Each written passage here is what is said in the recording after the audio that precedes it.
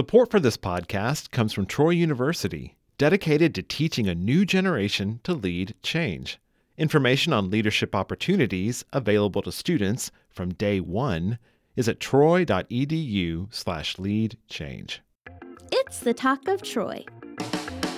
Voices and sounds from the campuses of Troy University. I'm Emily Lewis. Actor Neil Patrick Harris and This American Life's Ira Glass recently hosted a live stream where they interviewed one another. Oh, and they gave away a big check to one lucky radio station. Hint, where producer Chris Alf works. At the moment of the drawing, the tension was palpable. All right, the winner of $10,000 from Glenn Rothis is Troy Public Radio in Troy, Alabama. Nice. Well done. Okay, Troy Public Radio. Oh, thank you. I'll drink to that.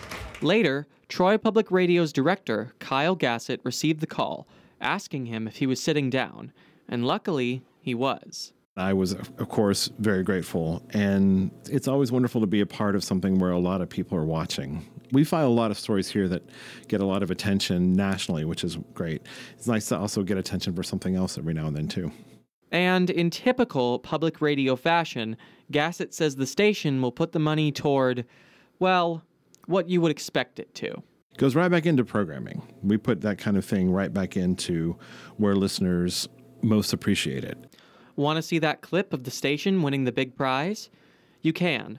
Just search for Troy Public Radio's social media platforms. Ira Glass will continue to host This American Life. Neil Patrick Harris is currently directing a production of Tick, Tick, Boom for the Kennedy Center. And Troy Public Radio is waiting for a big check to arrive in the mail. For the Talk of Troy, I'm Chris Alf.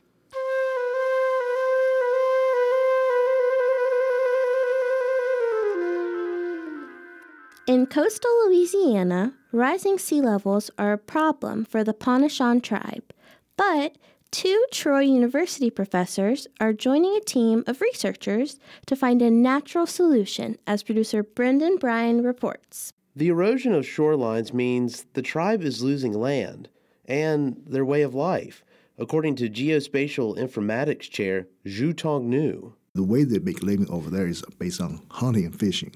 The marshland has faded away, so they lose the sort of resources where the fish can live, and also birds and all kind of ecosystem being there kind of gone. But there's still hope.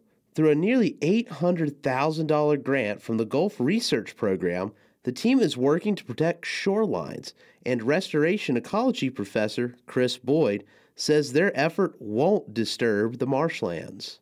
Limit shorelines are erosion control structures that are more natural than, say, putting rock on your shoreline or a concrete wall. Say if your area has a lot of erosion, we might suggest that you put an offshore breakwater. And many times these offshore breakwaters are built out of oyster shell.